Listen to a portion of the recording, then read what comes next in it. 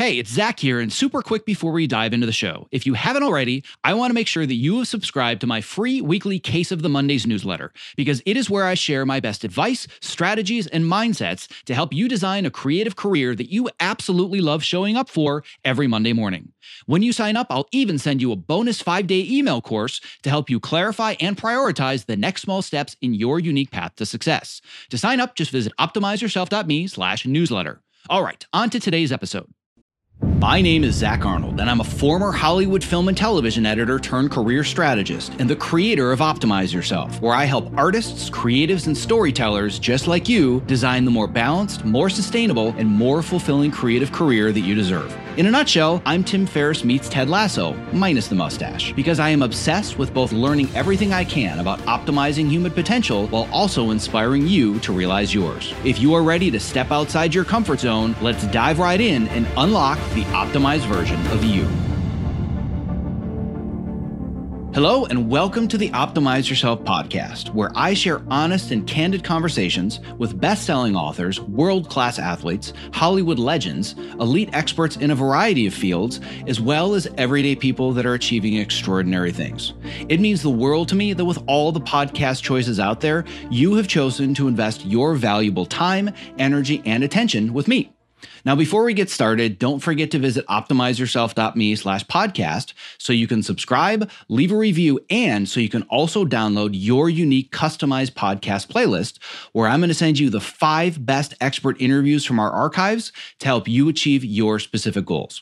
So on that note, without further ado, let's get right to today's guest. One of the many fears this pandemic has magnified is that we cannot possibly focus on our careers and work at the highest level while also having time to be parents and partners and well-rounded individuals, right? Well, with the transition to working from home, navigating this challenge has now become even more complicated. Today, I am talking with ace editor Farrell Levy, who has worked at a high level her whole career, moving between features and television, working on shows like Nashville, NYPD Blue, and Criminal Minds, to name just a very, very select few. She was already a single mom when she got her start in the business, so she has spent many, many years perfecting the balancing act between these two. To say that she is passionate about advocating that family and career are not mutually exclusive would be a vast understatement. Her passion comes from having successfully balanced the two for much of her career while also mentoring many others in the business that are working hard to do the same as her. In Farrell's own words, she firmly believes that you can be proud of the work that you do and also proud of the fact that you have had a good life. Farrell and I dive deep into the topic of work-life balance in Hollywood, as well as many other topics, including mentorship, burnout, and choosing the right jobs to match your personal needs. If you are a parent struggling to choose the next step in your career because you believe it just cannot be done, please listen to Farrell before believing that you can't, because she and I are both convinced that you absolutely can. All right, without further ado, my conversation with ace editor Farrell Levy. I'm here today with Farrell Levy, who is a longtime film and television editor. You've worked on such shows as NYPD Blue, Criminal Minds, Damages, Nashville, one of my favorite films of all time, Primal Fear. But more importantly, for today's conversation, you've also been a working mother your entire career in Hollywood. And you, like me, work incredibly hard to achieve some semblance of work-life balance. Farrell, it is such a pleasure to have you on the microphone today. Thank you so much for taking your time and sharing your expertise with us. Thank you. Well, this is one of my favorite topics to talk about because it's real life. And, I think in the past, this was actually sort of considered a soft, not sexy topic. And granted, there are people that this does not apply to, but I think there's much, much more awareness now. And I think people are also seeing that it is sort of a matter of like real survival. We don't want burnout. And I think more and more people are appreciating the deleterious effects of working too much and what it does physically, mentally, and family-wise. Well, There's no question in my mind that even today, this is still very much a struggle. And those that are able to balance work and life and children and being parents and working in Hollywood, it seems like it's impossible today. I can only imagine that 30 or 40 years ago, it probably wasn't any easier than it is now. I've had several conversations with people talking about, well, how different are things? Like I talked to Walter Murch and Carol Littleton and really getting a picture of this evolution. And one of the things that they say is it really wasn't that different. I'm sure you've probably heard people that would hearken back to the film days say, oh, well, you would order a dissolve and get to go home at 3:30 in the afternoon and wait for that dissolve to be processed by the lab. And because of technology, things are moving so much more faster and there's so much more to do, but they were still working really long, crazy hours 30, 40, 50 years ago in the film world. They just might not have been moving as quickly, but they were still working just as hard or even harder. So let's start by going way back to the beginning, where your career started, what it is that you were working on, and what it was like, so we can really get a sense of the trajectory of how things have changed, or if they haven't, as far as work-life balance in the industry are concerned. Well, I probably did this in a crazy way because I actually had my child and then decided that I wanted to go into the film business. But in those days I was in New York at the time, and I think to a certain degree it's still possible. Film school was not an absolute must in terms of getting your way into the cutting room. And I was able to get a paid intern part-time, and my husband at the time had said to me, look, if you can make enough money to pay the babysitter, that's fine. And so they knew my situation. I was an intern, and it turned out to be a job where the editor was a jack of all trades, and I learned everything from sound editing to syncing dailies to all the basic assistant skills. And at one point a film came in. We worked in the it's not Duart. Was it Duart? It was the lab way over by the on the west side. And a job came in, and I was assigned to sync all the dailies of this particular movie. And then they were looking. I was not in the union. I was working part-time. They were looking for an apprentice who knew the film, and because I was doing all the dailies, this particular editor saw his role as someone that nurtured people, and then it was time to leave the nest. And he said, Farrell, they're looking for someone. I think it'd be appropriate for you to join the team. You could join the union that way.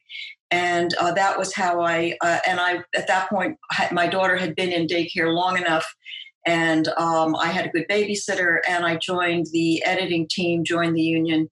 Turned out to be Miramax's first film called The Burning. And we had Mr. Harvey in our editing room in all of his, obnoxious glory. But it was my first editing experience in the union as an assistant.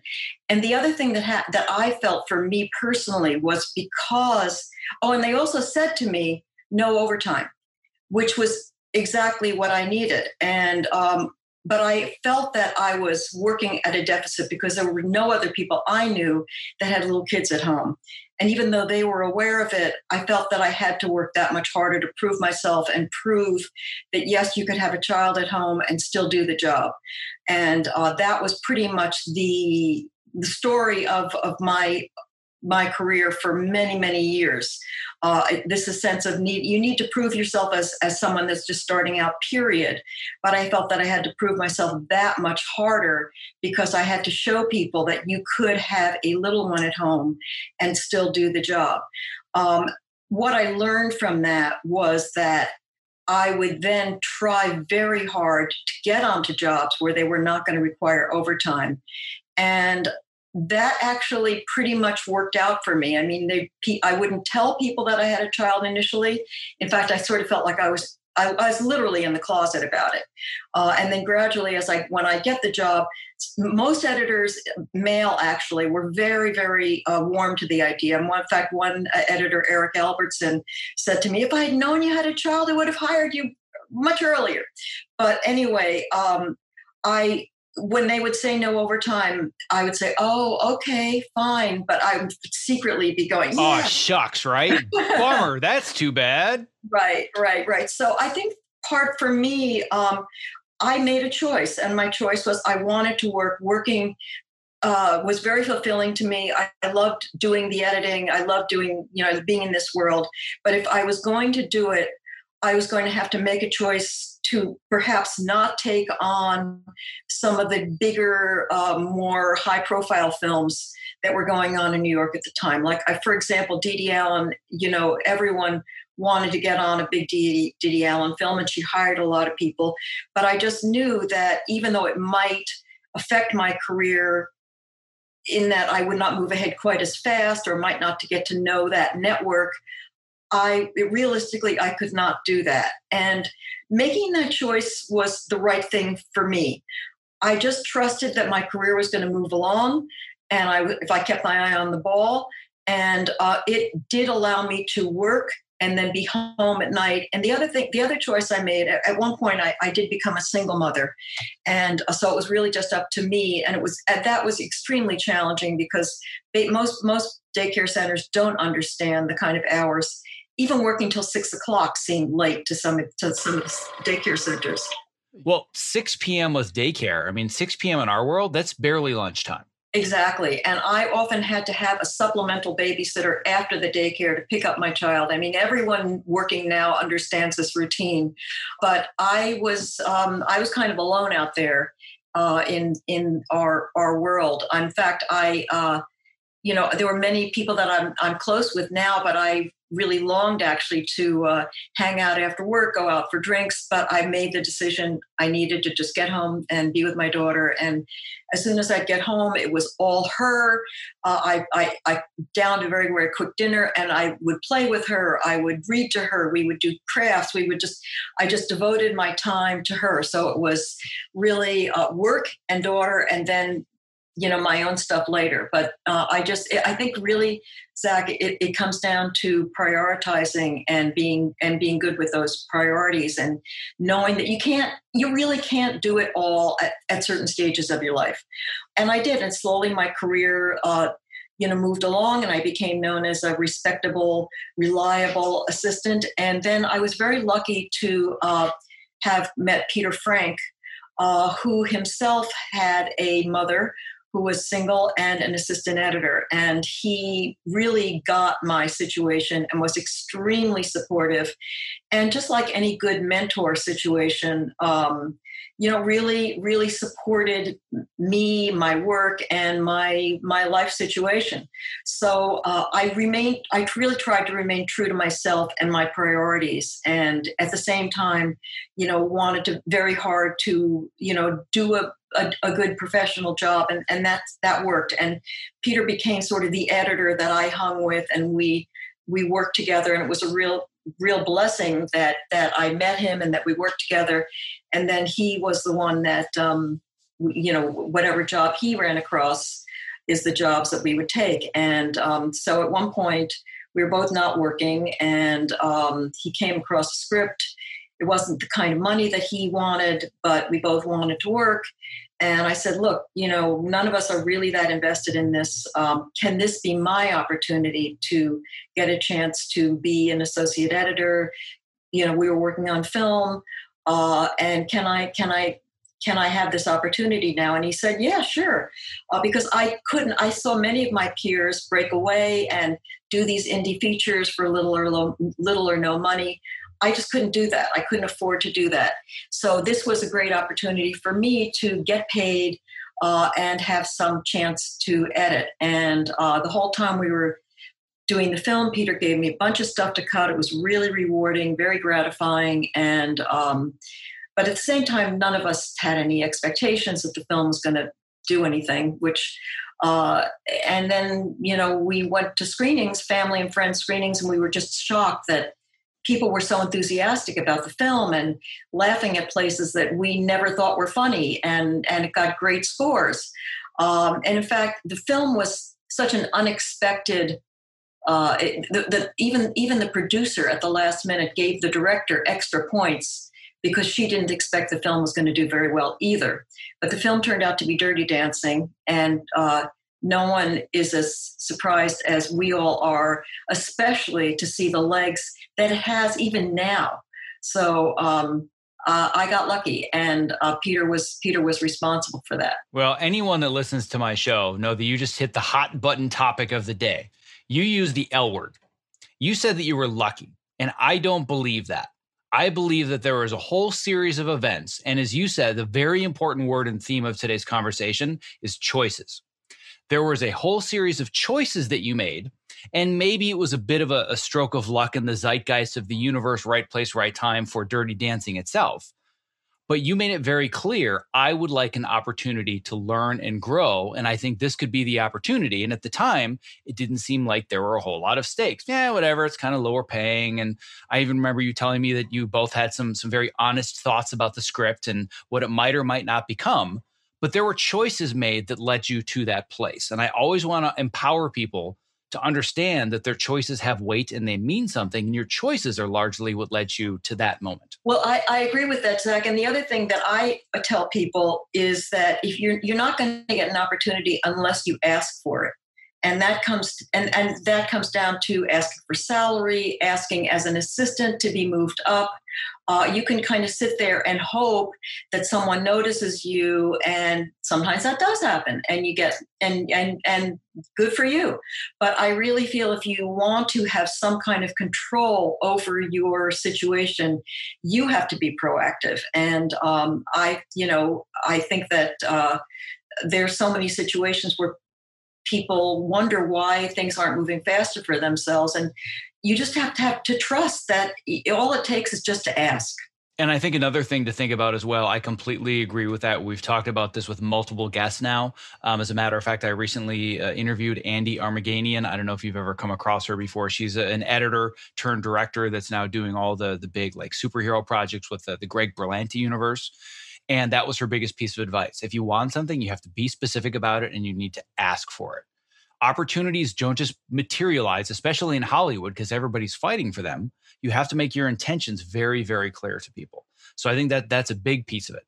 And especially like you said, when it comes to prioritization and making these choices, when people think to themselves, why isn't enough happening to me? My response is, show me your calendar. What have you got in your calendar? What are you planning that actually demonstrates that you value the time you're putting in to move yourself forwards? And usually there's nothing there. But you're prioritizing and making it clear, I'm taking these actions because I want to move forwards. And P.S., also doing it as a single mom. The other thing I think that helped me, but not only as a single mother, and I think that you and I would both advocate for this, which is that once I saw that Peter and I were aligned, I realized that I had a mentor in Peter, and he was willing to be my mentor.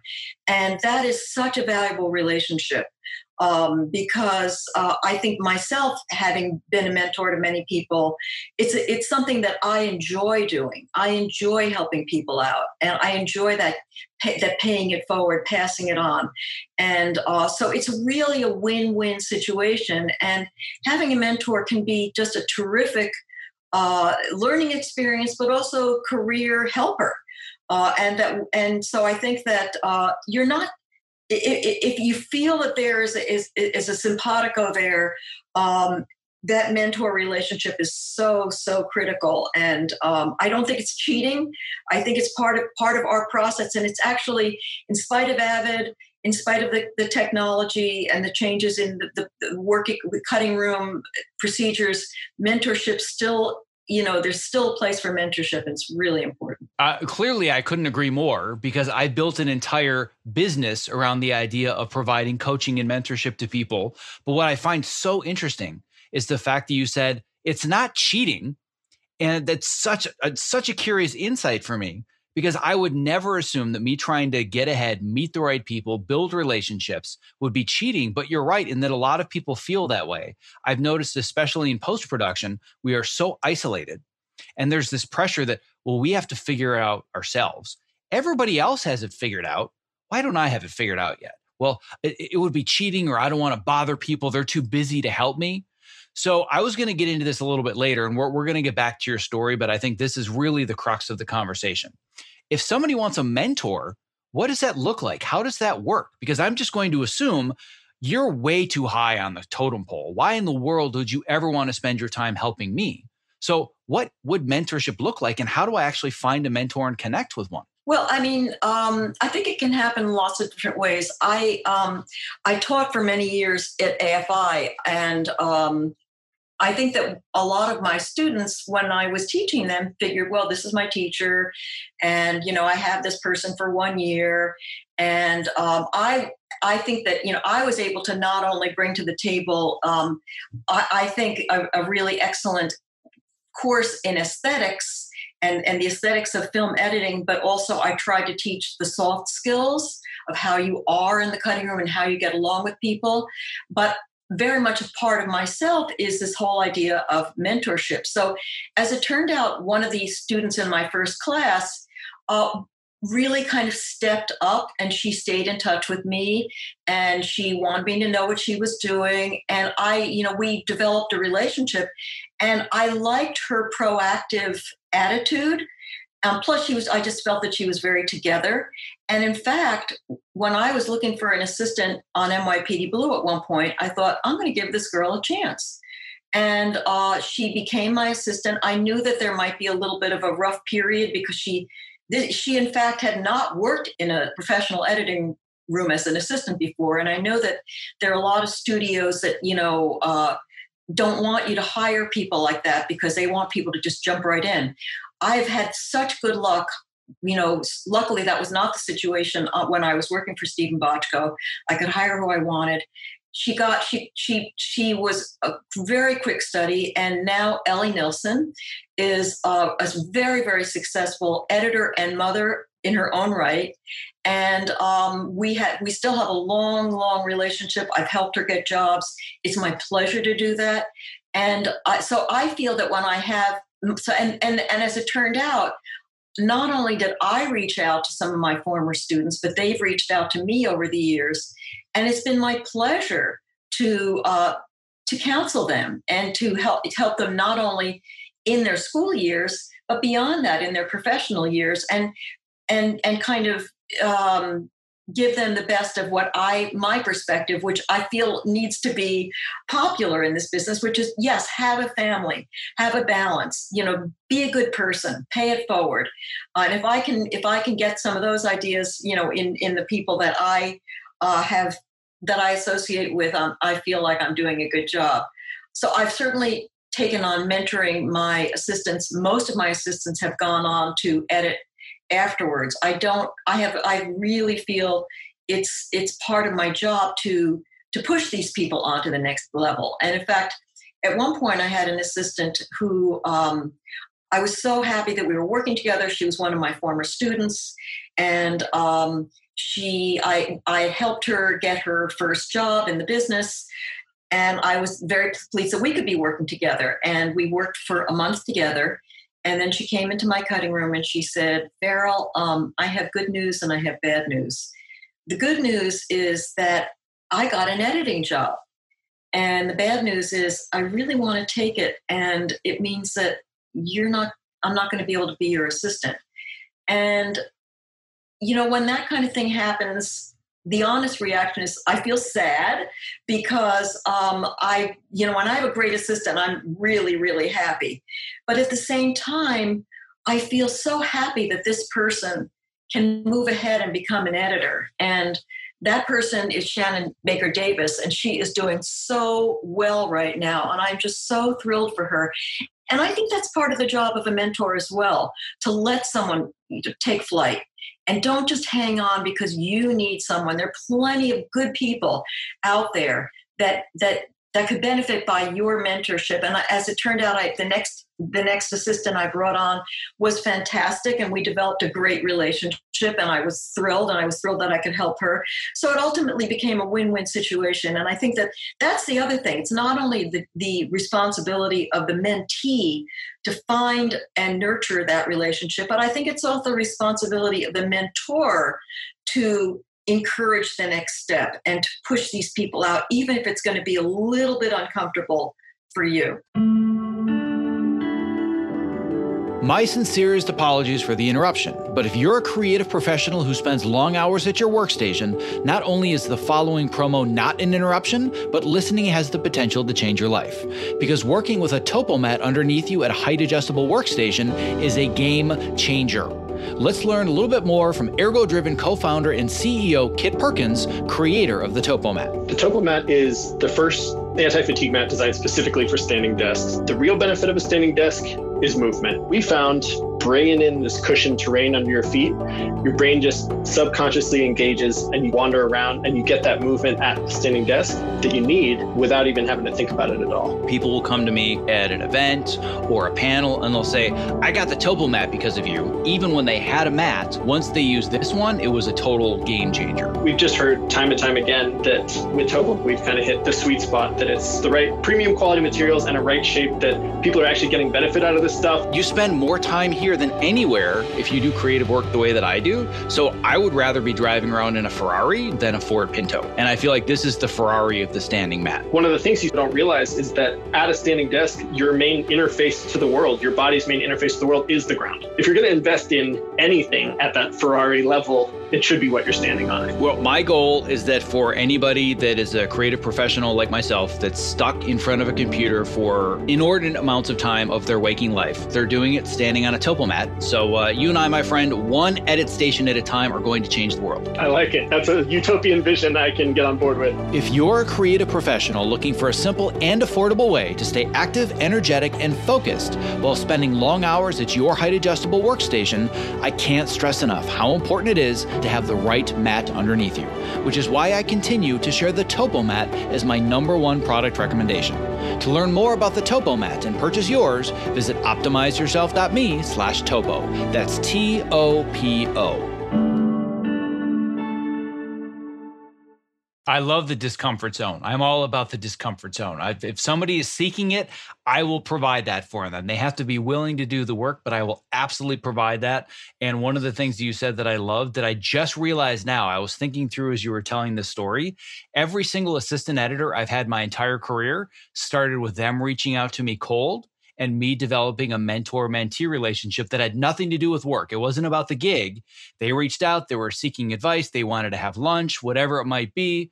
Then they would reach out a few months later, wanted to check in. And it just occurred to me just now. Everyone I've ever had as my assistant, that's how all the relationships started.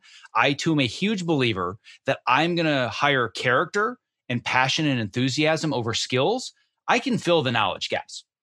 I can say, well, this is this button that you press. Here's how the workflow works, with the caveat that if we're going on to a big project, you need to know enough on day one to not fail spectacularly. I'm not going to teach you what is it to be an assistant editor. They need to have enough experience, but they don't need to be an expert. They need to know just enough that they can survive day one and I could shepherd them through the rest of the process. But again, so many people assume you're just too busy. You're not going to want to help me. Who am I? What's the first step? If I said, I'm listening to this podcast and I want Farrell to be my mentor, what would you say to somebody that's feeling that way either about you or another quote unquote big name editor where they just feel intimidated and they don't know how to start? Well, I would say the first step is to write an email, and you have to reach out, you have to touch base, and then we start a little conversation. I find out what you're about, and we see if there's some. Most people that reach out to me, in the old days, I would have coffee. It's a different reality now, and we would chat. And I really like helping out new people in the business, and we take it from there. So I think that the outreach process is so important. It's a very undervalued skill and an art form, as we've talked about. You like to emphasize the soft skills. It's not just about, do I know the workflow? Do I know Avid? Can I deal with the EDL manager and with exports? To me, that's such a small minority percentage of all of the skills that are so super important to actually make it in the business. What are some of the other soft skills that you think people that want to be in the edit room at your level don't even know that they don't know? I think that they don't know how much people skills are critical in the editing. For editors? Really? Editors and people skills? What are those? Yeah, right. I mean, one of the things that we would do at AFI, which basically mimics a professional setup, so that all the fellows start out. They edit projects with teams. So the editors edit, and the writers write, and the producers produce, and the directors direct. And over the course of the year, they've edited a bunch of these things. So at the end of the year, I would say to people, what was the biggest surprise for you that you didn't expect coming in? And 201, they would say, I never realized how much editing involves getting along with people. It's not just knowing how to make a match cut. It's not just knowing how to do the Avid. It's so much. And the other thing and so getting along with people is also knowing how to get your point across, but getting it in a way that's not antagonistic. It's knowing when to talk, when not to talk. It's knowing how to nurture your director, and because you're trying to bring the best out of their work. It's not a competition. The editor has to understand what their role in the process is. We are kind of chameleons. We have to sort of change our personalities depending on who the people we're working with are, and that is in order to get something done, get a film from start to finish. You've got to be able to navigate the discussion process. You can put together a cut, but if that's not what the director has in mind, and the director has all kinds of changes, you're going to have to negotiate in a very diplomatic way what they need, what will work for the film. The director could do all these changes and it really might not be working. And then you have to figure out, well, how do I convince this person in a way that's not going to antagonize and in a way that's not going to subvert the process, that this might be a better solution. So one of the things that we would talk about in class is literally how you sort of say that kind of thing. What are strategies for doing that?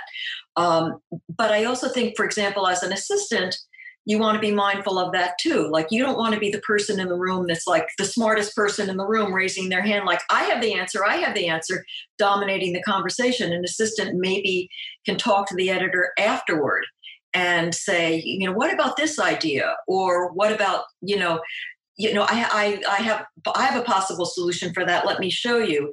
But you don't want to be the assistant who is dominating the conversation in the room, because you're not going to be looked upon well. There really, there are people that have managed to get careers by being that person, but generally, it's not. Just save your smart comments for an appropriate time, and they will be appreciated, and you will be appreciated. I think one of the most important things for people to understand about this is, if you had said the most vital skill for being a good assistant or being a good editor is you must know Avid. Great. Well, then I go to LinkedIn Learning or I go to LarryJordan.com and I've got a whole bunch of videos and it's going to show me how to do it. I can't go online and sit in the comfort of my pajamas and learn how to manage a room. I can't learn how to build these relationships and how to answer questions on the fly or deal with it politically and diplomatically when I'm given the worst note ever. Those are skills that you have to learn. The only way, in my opinion, you can actually learn them is via mentorship. Otherwise, you're stuck between the rock and the hard place of, I need the experience to get the experience, right? There's just no way to be able to get in the room unless you have the skills, but you need the skills to get in the room. So it just kind of brings us back to the same conversation. You need a mentor. You need somebody that's willing to let you sit in the room or be the assistant to you being the editor, whatever it might be. You can only learn this stuff on the job. There's no other way that I know to learn this. But the other thing I would suggest to people too, if you are in the union, if you've made it that far, but you feel like, well, I'm on the roster, but I don't know what's the next step. The union has, the networking is so important, whether it's their assistant editor, meetup groups. I'm sure there's stuff going on Zoom right now. There are committees in the union that are welcoming to new members. And it is by circulating yourself around. I mean, it's one thing to meet one person but that's just one person. The way things are these days, work is not like it used to be before the pandemic. So I think that the wider net you throw in terms of meeting other people and meeting other assistants, and then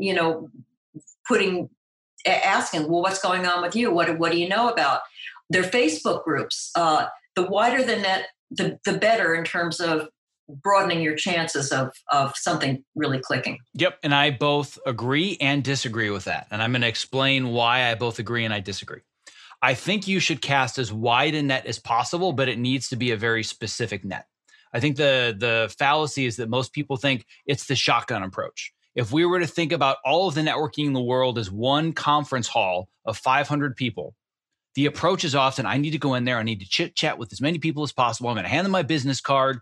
Oh, fingers crossed, somebody's going to respond and I'm going to get a call. Conversely, I'm a big believer in you go into the room and you find the one person you know you can provide the most value to, they can provide the most value to you in return and build a long-term relationship.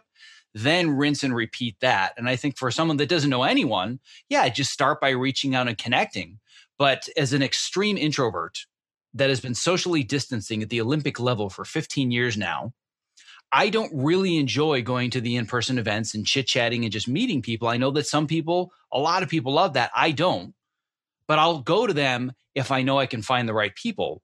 But if you go to just those, your network by default is whomever decides to show up any given evening. And I know that if you're working and it's on a big film, you're probably not going to be at an MPEG mixer Wednesday at 6:30 p.m. So I feel like I need to be more specific, and instead of the shotgun approach, take the sniper approach. I know after listening to today's podcast, Farrell Levy is the one person that's going to understand me, and I need to reach out to her or whomever it might be, right? I don't want you to all of a sudden get 150 outreach emails. But the point being that if you identify somebody that you fit with, like you said, just ask, reach out to them, but cast a wide net of reaching out to the right people. That's at least my philosophy. You know, the other thing that I've noticed with some of my former students who have reached out to big editors and done that very approach is that it takes persistence. But, you know, it takes persistence, period.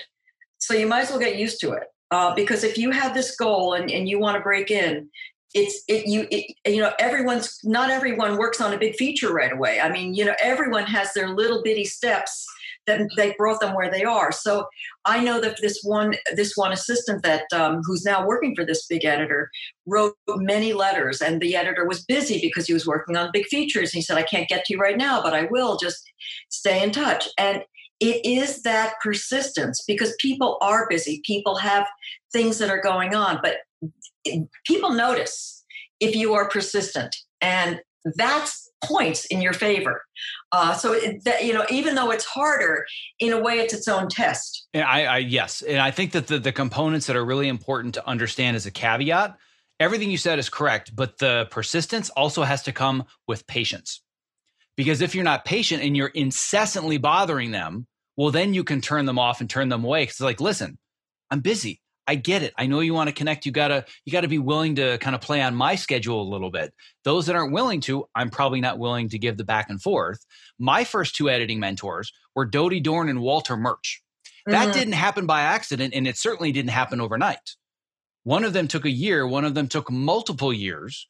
But I was able to make those connections. Now Dodie and I have a reciprocal mentor-mentee relationship where now she reaches out to me all the time and says, oh, I'm doing this with my health and the standing desk. And so I'm her like fitness and health mentor, and she's my editing and industry mentor.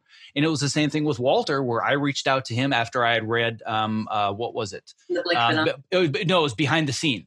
That was the one that got me. I mean, obviously I had read In the Blink of an Eye and the Conversations, but the one I really related to was Behind the Scene, which is all about workflow and nitty gritty and all the stuff that I really enjoy. And I just continually, but politely reached out to him until we finally connected. And I started to talk to him about the standing desk and how he inspired me. And then we ended up doing a just short of 2-hour podcast interview talking about work and health and life in the industry and all that other stuff. But it takes a long time. And so many people feel like I sent the email, I didn't get a response. Ugh, they just don't want to help me. And you got to play the long game with this. Exactly. Yeah. So I want to go back to this idea of choices. We talked about this at the beginning in making choices. And as a parent myself, I had to make the choice fairly early in my career where I realized the trajectory that I was on, hoping to be the next Walter Murch someday, work on the big films, win all the Oscars. I think a lot of people have that image. I had just had my first son, and I was looking at these two things, and I said, I can't be a good father at this time and also pursue this path with the amount of time that it's going to require of me. It doesn't mean that over the course of my career it's not possible, but I kept thinking to myself, I only get one chance to be around my kids when they're this young and they're growing. There's always going to be another film. So let's go all the way back to when you were just a single mom, just starting your career, and realizing this is really the only shot that I have. And there were a lot of choices that you had to make throughout that process. Because I have a lot of clients that come to me that are female, that have children that have said, I can't work in scripted. There's just no way I'm going to be able to work. Nobody can figure it out. And I know that you have. So let's talk about a lot of the deeper emotions and choices that happen just beyond the stuff in the industry. Well, I do think that one of the changes that I have, as I said, I was lucky that I worked with people. And I say lucky because I did have one job in that period where I really needed to work. And this is going to happen to everybody. You can't control everything. And sometimes you just need to work. And I didn't totally vet the job. It turned out to be the most horrendous job. Luckily, my parents were able to take my daughter, but I was literally working 27 hours at a time. I was making great money, but it was just a horrible, horrible schedule, where there'd be many days when I would be working really round the clock and I wouldn't be able to come home. And like I said, the support system is really, really critical. For some people, that's hard.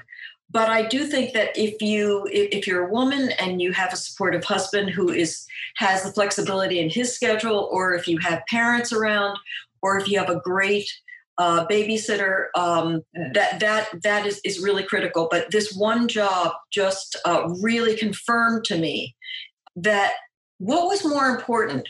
What was the time? I was glad that I made the money. I was able to buy a house off of the money that I made as an assistant on that job. However, when I think about a lot of the films, and look, we all need to work. This is a great industry, but there are a lot of films out there or television shows that, in the long run, the content or whatever are not that great. And what is the balance? Is it more important for me to work on something and work long hours, sap my energy, not be able to be with family, just to kind of work on something? What does it mean?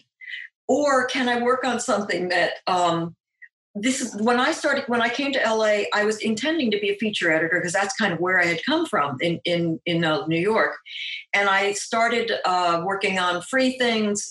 And because even though I had this Dirty Dancing credit, I think it had to do with the fact that I was a woman, actually. I wasn't taken quite as seriously. So I pretty much had to start all over again, syncing dailies and doing little editing jobs. But I finally got a break with Steven Bochco.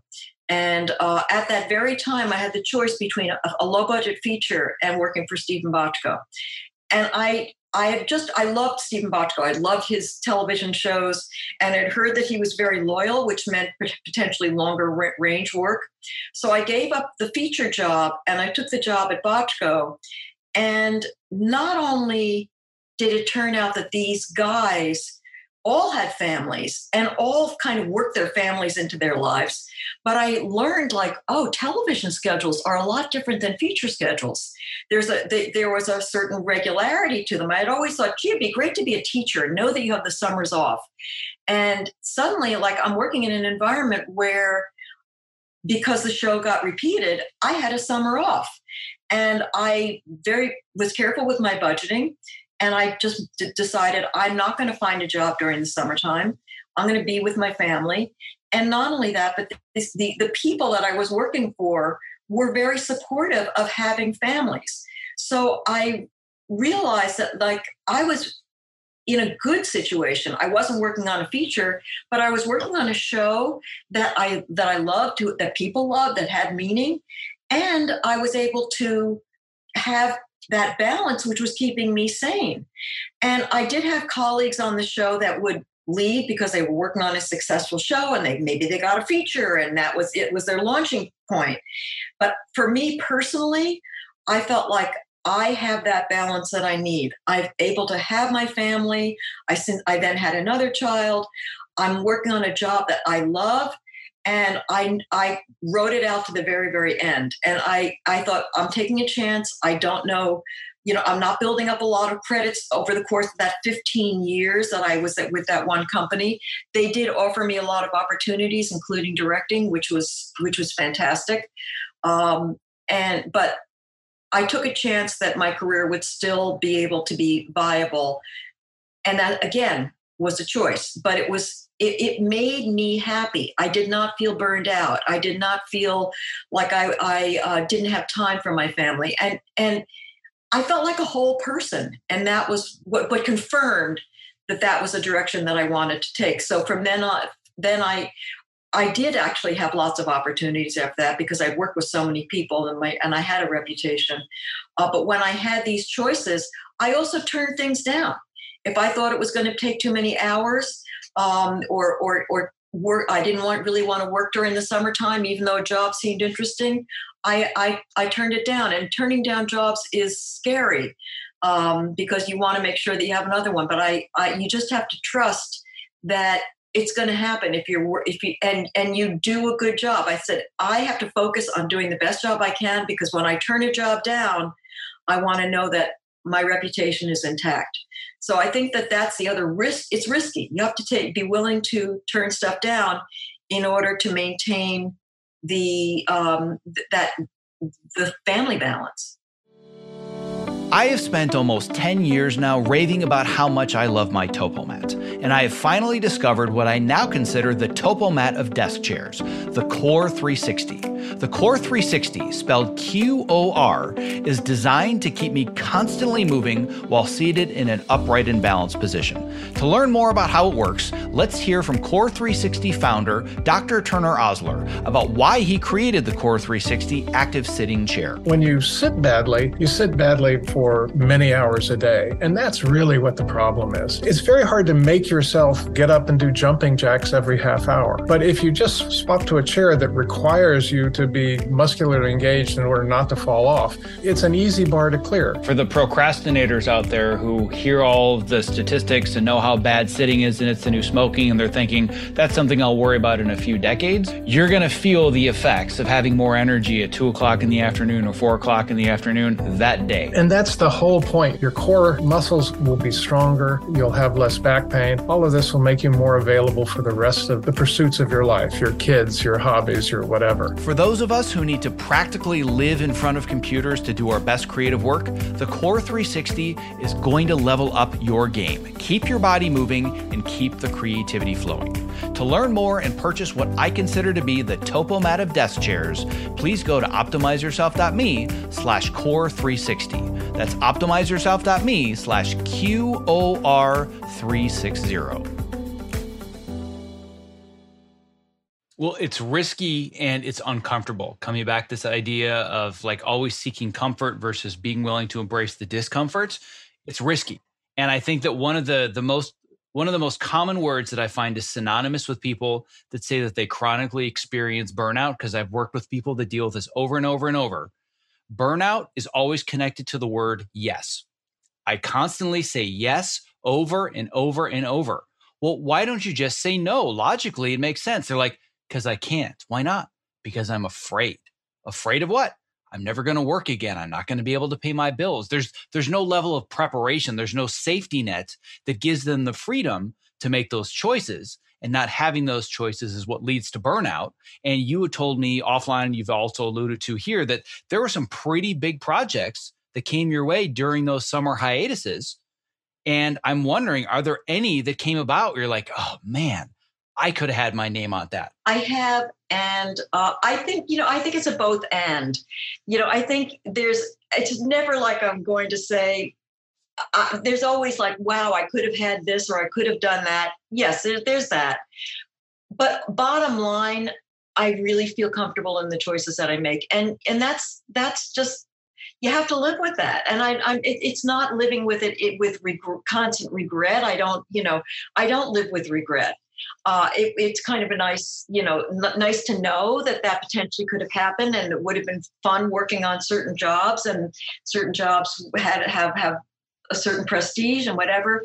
But I really will never regret choices that I made for my family, because love is the ultimate thing that counts. It's that's what you're going to go to the grave with, and I really believe that.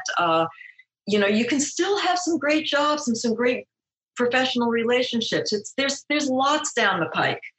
And so, those opportunities, yeah, they happen, but there are other things that happen too. And there's always other opportunities. I don't regret those choices. And I'm guessing there's never a point where you say, oh, in hindsight, I would totally give up all this time with my daughter just to have that one credit in the money. No, I wouldn't. And as a result, maybe I don't have some of the sexy credits that might have looked better, but I'm a happy person. I'm a happy person. And I think that it's easier now for women to have the support. Not that I didn't have support, but I see, look, I think it's great that women and moms are taking on these big jobs, are taking on, big action features. Just they're much more in the editing population than they were before. But I know myself, I've always felt that television, that the hours and the regularity offered me a much more controlled lifestyle. And I know I'm happily, some of my former male students have come to me and said, I just worked as an assistant on this big feature and it was so great. And I was out of town. I'm so glad that I worked on it, but I'm thinking of having a family now and I don't know how I'm going to do that. And I say, look, with Netflix and all these television platforms, it's the landscape has changed. There's some pretty great things going on in the television world, and often much more character driven, much more with much more story and interesting things going on. So consider television and don't think of yourself as less than if you're doing that. You can be proud of the work that you did and also proud that you had a good life. So I have one student. She knows who she is. She's listening. She's probably already cringing like, oh my God, I can't believe he's going to talk about this. I'm not going to use her name, but she knows who she is. She's a successful editor, but she is terrified of making the jump into scripted because she's also a really good mom and she doesn't think that she can do both well. If she wanted to edit the next Star Wars film, I'd say that's probably going to be a challenge. But she's feeling the same amount of weight and guilt and pressure about making the transition into scripted. And again, this is somebody at a high level that's doing what she's doing, but there's this underlying fear that I don't think I can be a good mom and I can edit scripted television and make the transition. What would you say? One of the things that I say to anybody, but particularly people with kids, is I think that, granted, initially you can't always choose your jobs. But if you have any way of choosing your job, I would really vet the people that you're working with, whether it's first the editor, that they understand your situation, that they are simpatico, and that if you have to take your child to a doctor's appointment, they're going to be cool with that. And I think more and more people are. I think that a post-production supervisor that understands that and understands family and understands people's needs, that is very important too. And certainly, directors, producers, initially, I would say for one thing, yes, television is much more of a compatible situation with parenthood. But I think her next step would be to also start talking to people once jobs are available and finding out if something comes up, does this seem like it'll be family friendly? Or friendly to someone that is a parent, and maybe initially you turn that down. But when you do find an editor who understands and is willing to to work with you as a parent, because you can, it's not that difficult, then you go for it. But I do think that if there's a certain extra level of research that a working parent, particularly, I even say it as an editor, but particularly as an assistant, that you should do to protect yourself and to make the experience as workable as possible given your situation. Because as I said, in our careers, we're always going to have a few really, really difficult, challenging situations, but you want to try to set things up, at least initially, that to be friendly to parenting. I would agree with all of that. And just to clarify one thing, she is actually an editor, and she's even at the ace level editor, just not in the scripted world. So there's already a lot of experience. So I think replace the word editor with showrunner or director or EP, and it's going to be the same conversation.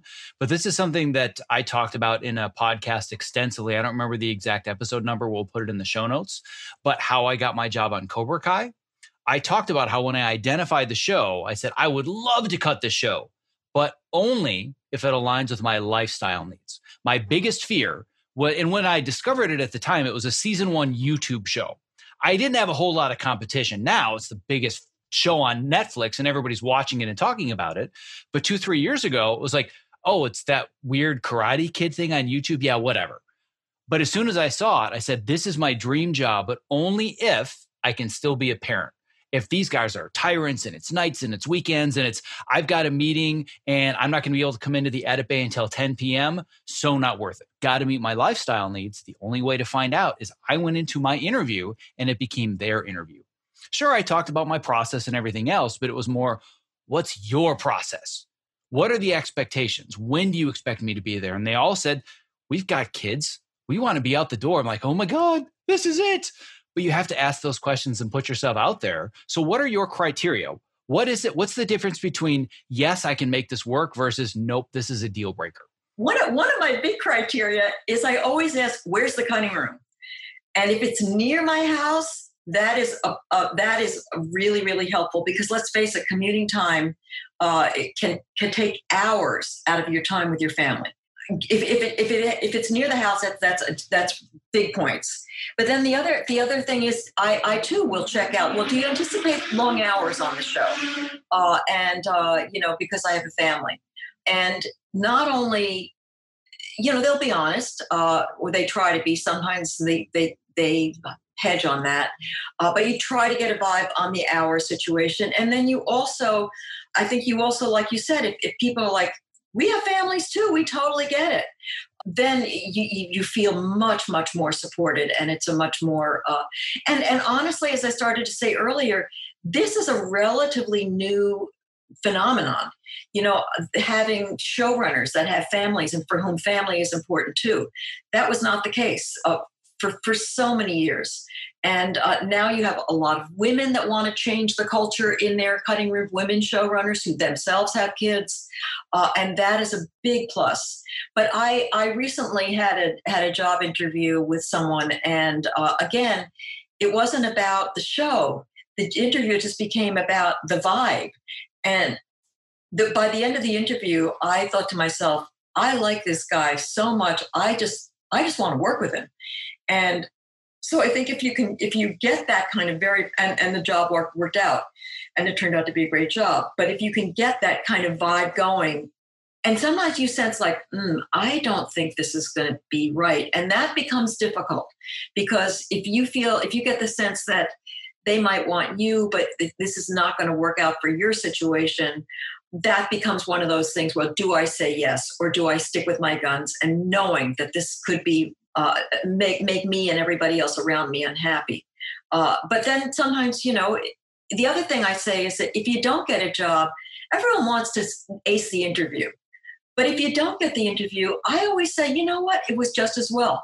It was meant to be, because most likely it's, and I've heard you say this before, it's like a marriage, and every relationship you're on with a show is one where you feel like you can get along, or you can disagree, but it's longer term. So if that marriage isn't going to work out, just see it as a good thing. Well, and it's funny because you bring up the term marriage, and we're talking about marriage and kids. You wouldn't want to get into a marriage with somebody but not express beforehand, I want a family. I don't want a family. Are you crazy? Well, that marriage isn't going to work, but it requires the communication beforehand. And if that communication doesn't happen, well, then things fall apart. And I feel if those expectations are not clearly communicated at the interview stage, everybody eventually is going to be in a world of hurt in one way or another. But there's one other component of this that I want to dig into a little bit deeper that I think is so important, especially for the mom that's listening to this right now. You alluded to this very early in the interview, but you said one of the first things I'll say to them in the interview is, well, I'm a mom and family is important to me.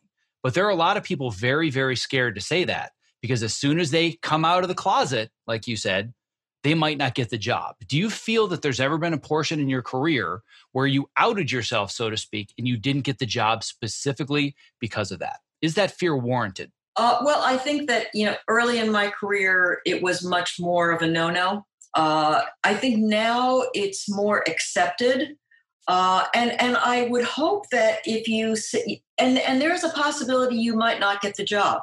And that's why I said that earlier. I said, if you don't get the job, it's probably for the best, because we have all been on jobs where we have been totally miserable. And it can take not only a toll on the family, but it can take a physical toll on your health, physical and mental toll. So I feel that if you do put it out there and you're not, yes, it's discrimination on their part, but at the same time, it's probably for the best because, and let's face it, there are jobs where people are working crazy long hours, and people do it, and people with families do it. And if you have the support system and it's okay with you, great. I'm not, saying you shouldn't do that, but if that's not what you want, then I feel like if in that interview they feel that this is not going to work out, it's really for the best. Yeah, I mean, it's twofold. You're right. Number one, how dare they? This shouldn't be a reality. You shouldn't get turned down or pushed away just because you're a parent. That's the reality that we live in. Some people are just going to do that. And there's just this anger and resentment, like, how dare I not be looked at because of my skills or my experience? I'm labeled as a parent. But at the end of the day, even though that does suck and it shouldn't be that way, it's kind of a blessing in disguise. Do you want to work with somebody in the room for 16 hours a day for 8 months that's just going to push you away and discriminate against you? Like, that's just not cool. And there's a lot more to the politics of we need to do something more about it and reduce the discrimination. But at the end of the day, if it's just you personally, like, good riddance, thank God that didn't happen, right? I think that's really, really important to recognize that it wasn't an opportunity. You thought it was an opportunity, but it wasn't. And I know that you've had many, many students. I'm sure you've coached them through many interviews and situations like this. And I'll share a tip that I often give people that are students of mine, and you might have additional ones. But a very common question when an opportunity comes along is, how much are they going to pay? The question I always ask is, what is the cost of taking this job? That's what I ask first. What's the cost of working on a show like Cobra Kai? The cost is I'm going to be in my car for 2 to 3 hours a day. The cost is I'm probably going to miss some bedtimes. I might even miss a spring sing or two. There are the whole list of things, but then I ask myself, is it worth the benefits, short-term, long-term? And I realize the benefits outweigh the costs, but there have been a lot of jobs where people would smack me upside the head. How could you have ever said no to that? Because it costs too much. What do you mean it costs too much? What does that even mean? But I'm always looking at the cost of taking an opportunity, and I feel so few people do that. Yeah, I don't frame it that way. I don't frame it in terms of cost, but certainly, yes. I mean, that is, as a parent, that constantly runs through my head. It's not just an automatic, like, work. There's so many other considerations. And I think that for our future health as a civilization, I mean, I know, in line with your petition to the industry, I know this is a business, and it's a very successful business. And but at the same time, I think as workers in this business, if we can push that rock just a little bit further in the direction of healthy lifestyles in terms of family and in terms of lifestyle too. I mean, you also want to have a little bit of time to be healthy yourself. You want to have a little bit of time to exercise. You want to have a little bit of time for that kind of thing as well. I think that I feel it's a bigger, longer goal. It's how are we going to for our kids and their kids? What kind of message are we going to send to them? Which is, work is important. And I say to my 2 daughters, I'm so glad that you both have work that engage you, and that it's not just a job for you, as I have felt all along about editing. But at the same time, let's, it's not the be all and end all. It's empty if we don't have love and family and relationships in our lives. Yeah, I'm right there with you clearly, because you and I we're preaching to the same choir. And when we talk about cost, the final thing I want to say about this is everybody says the same thing. Being healthy costs money. It's expensive. If I want to be healthy, that means I have to, one of the costs is time. I have to sleep more. I have to exercise more. Organic foods are healthier than cheap foods. Eating, high quality meats is more expensive than having Dinty Moore beef stew and Doritos, which, by the way, was what I used to eat for dinner when I had no money. So I've been there. I understand what that's like. The only thing that costs more than being healthy now is the cost that you're going to pay for it later. So you can either pay for your health now, or you can pay for it later when it's going to be way more expensive and you're so far down the line that it's almost reversible. So when it comes to all these things, yes, there is a cost that comes with it, but you're going to have to pay for it at some point. So why not pay for it now and get the higher quality of life out of it? Those are my 2 cents. Well, but in terms of kids too, there's really sort of no paying for it later. I mean, I think that you either enjoy your kids as they're growing up, or you go, what happened? I missed that. And so, I've heard people that have said before, and I've heard it secondhand, but their rationale is, man, my kids are going to have an amazing college fund.